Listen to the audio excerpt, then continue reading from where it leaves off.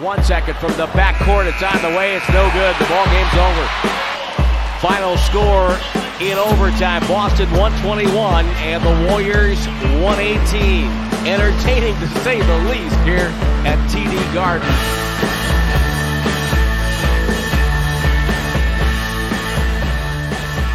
(121-118). Warriors lose to the Boston Celtics. Tim Roy along with Jim Barnett. Golden State controlled this game. They led from Stephen Curry's buzzer beater at halftime all the way until 18.6 to go in regulation. Jaylen Brown made it 3, and it was tied at 106. That's where we go to overtime. Golden State trailed the entire overtime. Boston almost gave them a gift-wrapped chance to force a second overtime, but it did not happen.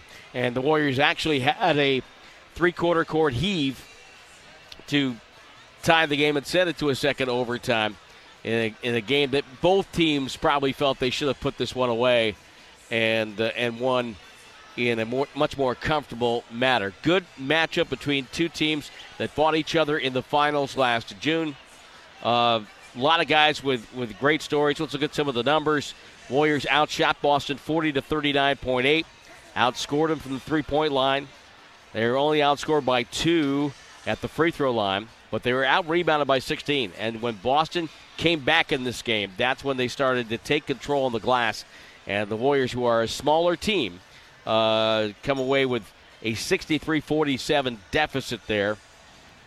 Boston had 17 turnovers, turned into 24 points for the Warriors. And, Jim, you think about this. Other than the rebounding, they outshot Boston. Yep.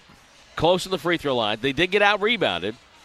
Turnovers were almost dead even. They scored 7 more points off turnovers than the Celtics, but yet they lose by 3. It was a tight game, and these are two teams that know how to play one another. You find that out when you play another team in a playoff series, and a disappointing loss tonight for Golden State. Yeah, and you look at the final score, 121-118.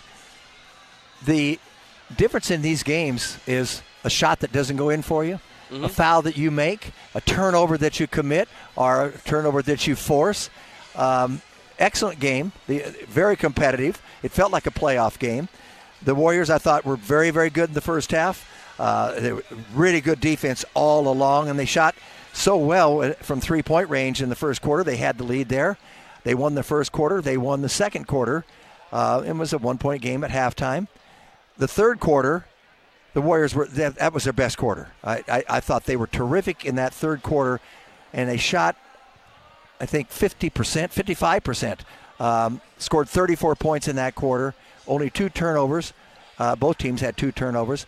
Then they got to the free throw line. They really dominated in the third quarter, and so going into the fourth quarter, I thought, okay, they've got a really good chance to win here because they had a 7-point lead to start the fourth quarter, but they did not score well at all in the fourth quarter, did not play well, turned the ball over, and gave the chances back to Boston, and they capitalized and then end up at the end of the game, it was tied 106 all. Marcus Smart played a good game. He was 7 of 16. He had 5 rebounds, 4 assists, 18 points. Jason Tatum, I want to see something about him because we were looking at his shooting numbers all night. But I got to give him credit, Jim. He played a whale of a game on the floor. 19 rebounds, new career high. He had 6 assists. He did have 7 turnovers. Now the ball's in his hands a lot. And the Warriors seemed to defend him pretty well. I mean, he scored 34, but he had to take 27 shots to get the 34. Yeah. But he plays. But tell me, here's the scary thing about Jason Tatum. He's only 24. Yeah, I know it. I saw. He's not even 25 yet. Yeah, I'm looking at. I mean, that's scary. Their roster, because it's his 6th year and he's only 24. Because what happens when you get into we see players get into the prime of their careers? They become more efficient. They learn all the shortcuts. Right. The turnovers usually go down. The shooting percentages go up. They get their points easily. They know how to they know how to play, and they know the league better. They know everything about it, and so they know he's going to get better because he's going to learn how to attack the defense. Say the Warriors play him and other teams play him, so that he can score and be more efficient for his team off those. I always felt when I got to be 28 that that's what that's about. I was about as good as I was going to get, and that's 6 years out of college because you come in when you're 22. Well, when he's 28 years old, he'll be in his 10th year in the NBA when he's 28. And maybe the best is yet to come for him. But I'm not going to worry about that later on. By the way, look at his minutes. He played 48 minutes and 7 seconds. He played the final 39 minutes of the game. Yep. Yeah, well, they needed him. And he made a difference for him. It's crazy. But anyway, I think Boston has a team that is, they have the same team that they had last year. They're deep. They play tough. They've got Robert Williams, who really, I think, is a big game changer for him. I don't think they're the same team when he's hurt, because he is that shot blocker. He can offensive rebound. He gives them a much more physical presence inside. Correct.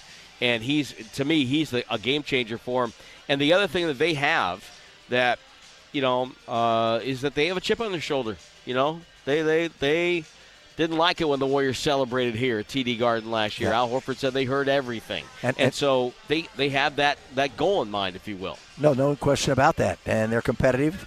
And tonight showed that. They were really, really good in the overtime.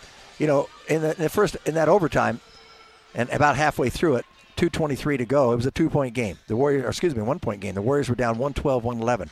But from there on, over the next 2 minutes, it was a 9-2 run, and the Warriors just fell apart, turned the ball over, didn't get good shots, couldn't get the ball in the basket, and then also couldn't stop the Celtics and couldn't keep them off the line. The Celtics won the game. They deserved to win. They were better in the overtime period. Okay. Well, let's flip it now. Let's talk about the Warriors. What did you like out of this game? What can they build upon on this game? I thought their defense continued from that fourth quarter in Washington. Their defense was superb tonight. Even in the full game and losing the game, the Celtics still shot under 40%. Right. And much of the time in this game, they were around 37%. Even into the fourth quarter, they were shooting 36.5%. I thought their defense was really good. They were after it. They're not going to out-rebound this team, but they were competitive in that degree, and they were managed, because of their three-point shooting, it managed to wipe out the big advantage of points in the paint. I mean, the Celtics clearly throughout the game had about 20 more points in the paint than the Warriors did, and it's tough to beat a team like that unless you're shooting from three-point range. And the Warriors did a good job of that, and didn't do as good job as in overtime. But they played well enough to win in the regulation, but they just didn't win. I think, again, if they apply this type of effort to this to the rest of their road schedule, they'll be fine on the road. And not even the fact that they had attention to detail for most of the night. Couple of silly turnovers to start the fourth, set the tone. But I think they can look at this game and build upon it. I don't know if it's going to translate tomorrow, because I think I'm very curious to hear what Steve Kerr has to say in his post-game press conference. I know that we'll hear that on our flagship station coming up a little bit later on, and to see what his strategy is for tomorrow night in Cleveland, because that's going to be tough. It's part of the fact that the Warriors lead the league in back-to-backs this year. So, I thought the Warriors, the defense, and they did the defense on Tatum and Brown, the two big scorers. And Brown got 31 against them earlier this year at Chase Center. Brown did play much better late in that fourth quarter and into the overtime. All right, JB, thank you so much. Yeah, it's you never know about this league.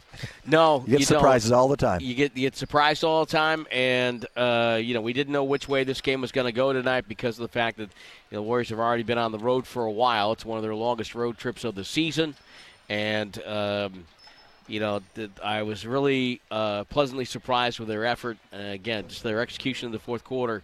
That's stuff that they can clean up. Yeah. They can clean that up and get better as the year goes on. But they've put themselves in a position in the second half of the season. They're going to have to play well to get out of that play-in bracket. And, again, the West is so wide open. You get on a 5-game winning streak, you're going to vault to the top of the standings. Yeah. I mean, it's crazy. Who would have ever thought that Sacramento would be leading the Pacific Division? That's unbelievable. And credit to Mike Brown and the Sacramento Kings for doing that, and we'll get to see them one more time this year. JB, thank you so much for your work tonight. Nice job, and we will see you on the plane ride to Cleveland. Yes, sir, Tim. And it's going to be snowing there, I think, when we get there. So, all right. That's Jim Barnett. I'm Tim Roy.